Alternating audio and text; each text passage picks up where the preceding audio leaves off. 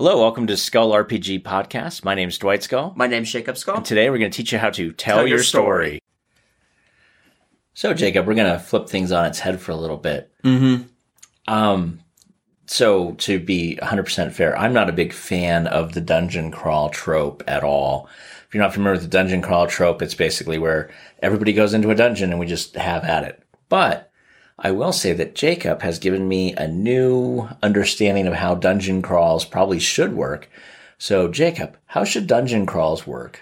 All right. So the first thing that I like to think about is, so if you're going into a dungeon and you have things populating the floors and your players clear it out, they realize they have a lot of cash because of that. They need to go back to town to restock. Right, for months maybe even at a time. Depending on They may have a magical armor created or something. It could be months. The local town might not be able to supply magic items, so they go out to the bigger town, which is a 2-week, 3-week, 6-month journey. Right, they're totally gone for a long time. That dungeon doesn't remain stagnant. There's something that's going to take that area. If you think of your world as this power vacuum of your players killed the goblins on the first level, were the goblins preventing bears, wolves, maybe the things in level 2 that were getting encroached on from coming up.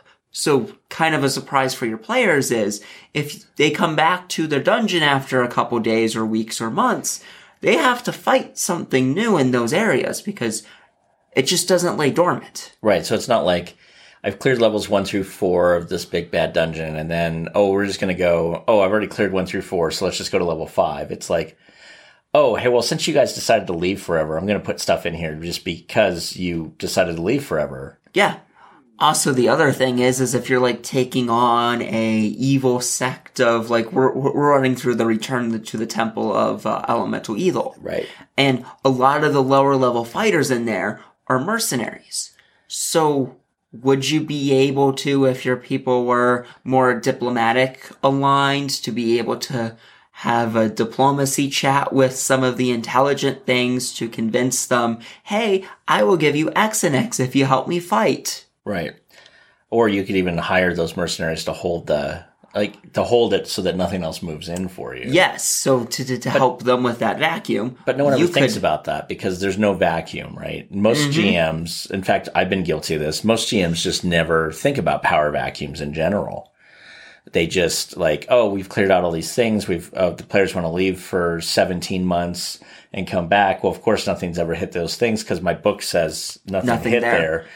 And it wouldn't be hard to just grab some random, even lower level beasts to throw in there because you could whittle them down where they actually have to rest in the dungeon before they could get to the next level that they haven't cleared because you've whittled them down at that point. Also, how many dungeons from Pre-Made connect to the Underdark eventually? And what is the nasty things in the Underdark that are always trying to come to the surface? Drow, Druger. And you just removed all of the things keeping them down there.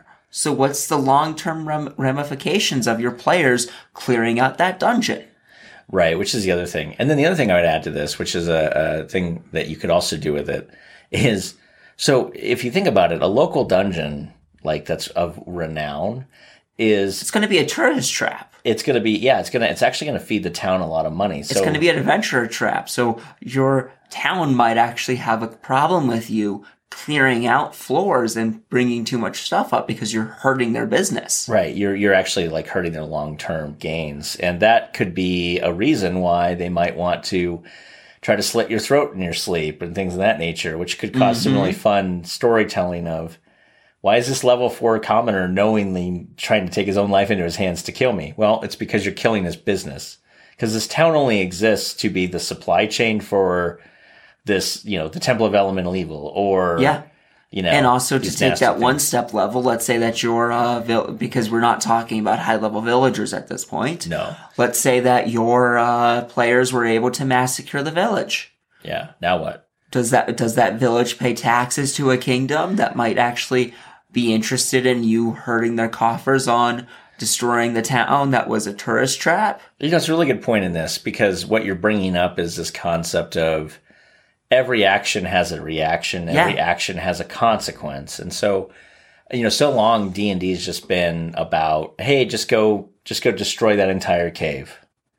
Go destroy that entire dungeon. Just go pilfer it all. And it's like, well, wait a minute. What does the local economy say about that? And another question is, what are they, is there something down there that's actually stopping other nastiness from coming up? Or now that you've cleared the first couple levels, maybe the things below don't care. Maybe they like being on the second floor. But now all the bears and the wolves and maybe some of these giant spiders have said, hey, look, there's these little, like, these level, whatever, goblins aren't coming out and killing us anymore. Yeah. I wonder why. And then they go in and like, oh, wait, this place is empty. Or, cool, we'll just move in. Or first level becomes every single robber or bandit goes there because it's safe haven. Right, exactly. Maybe there's maybe even a guild could pop up or a faction could pop up because you've been gone for 7 months. Yeah. Right. And, you know, the other thing you can do with the dungeon crawl, which a lot of people don't do, is you could actually have an entire another party start to be clearing the dungeon and they run into them. It's like, now what? Oh, well, we thought you guys left. Well, we did. We left for, we had to get more weapons. Why? Thought you were committed. You know what I mean? And now you might have to get into a fight with an adventuring party. Maybe there is nothing on the first, second, and third floor because this adventuring party just came through the last 2 days, wiped everything that moved in. Yeah. And they just rested. You just came in. They wake up the next morning and you guys have to epic fight. You're in a world with other adventurers like you. Right. How do the taverns stay open? Why would it be only you running through this famed dungeon? Right, which would be fun. I mean, it's a little bit more work on the GM because the GM doesn't think in these terms. But this is exactly why this podcast exists, is to get you as the GM to think about different twists and turns. And I can tell you what, if you threw 4 or 5 adventures, like you literally took my party, like you took our party and then you just like created a doppelganger party because most parties are the same, right? You're going to have your wizard, you're going to have your cleric, you're going to have your fighter, and you're going to have like your other ancillary party person, right? And so all of them have a niche, so it might not be a wizard, rogue, but it might be a sorcerer. I mean, you're going to have a spell slinger, you're going to have a healer, you're going to have a meat shield. And you're going to have a person that can do traps. Yeah. Right? And a backstabber, same person. And so like all of a sudden it's like every party is this.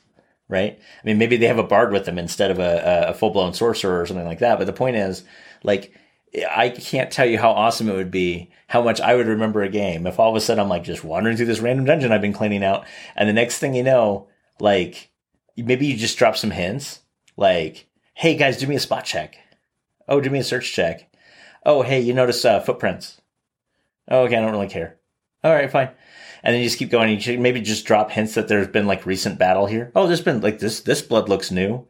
Mm-hmm. Oh, that's weird. Yeah, okay. And you just keep going through like these little drop hints. And then when they finally meet, like they're at full power and your party's also at full power. And it's like battle royale.